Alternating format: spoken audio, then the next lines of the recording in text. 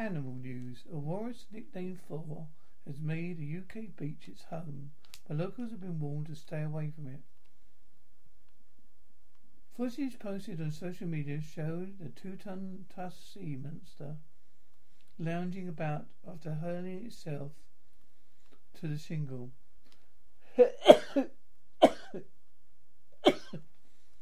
the Coast Guard has since set up a cauldron on Coalshot Beach, CALSHOT, Hants, to prevent visitors from disrupting Thor's rest. And the British Divers Marine Life Rescue said he should have no disturbance, as approaching would cause him distress.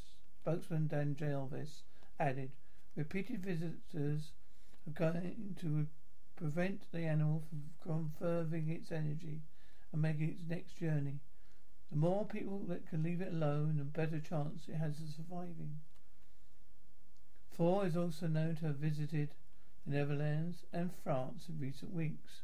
Walruses can grow to 4 meters long and live for 40 years. Mostly live in the Arctic Circle, although several have been spotted in Europe in recent years.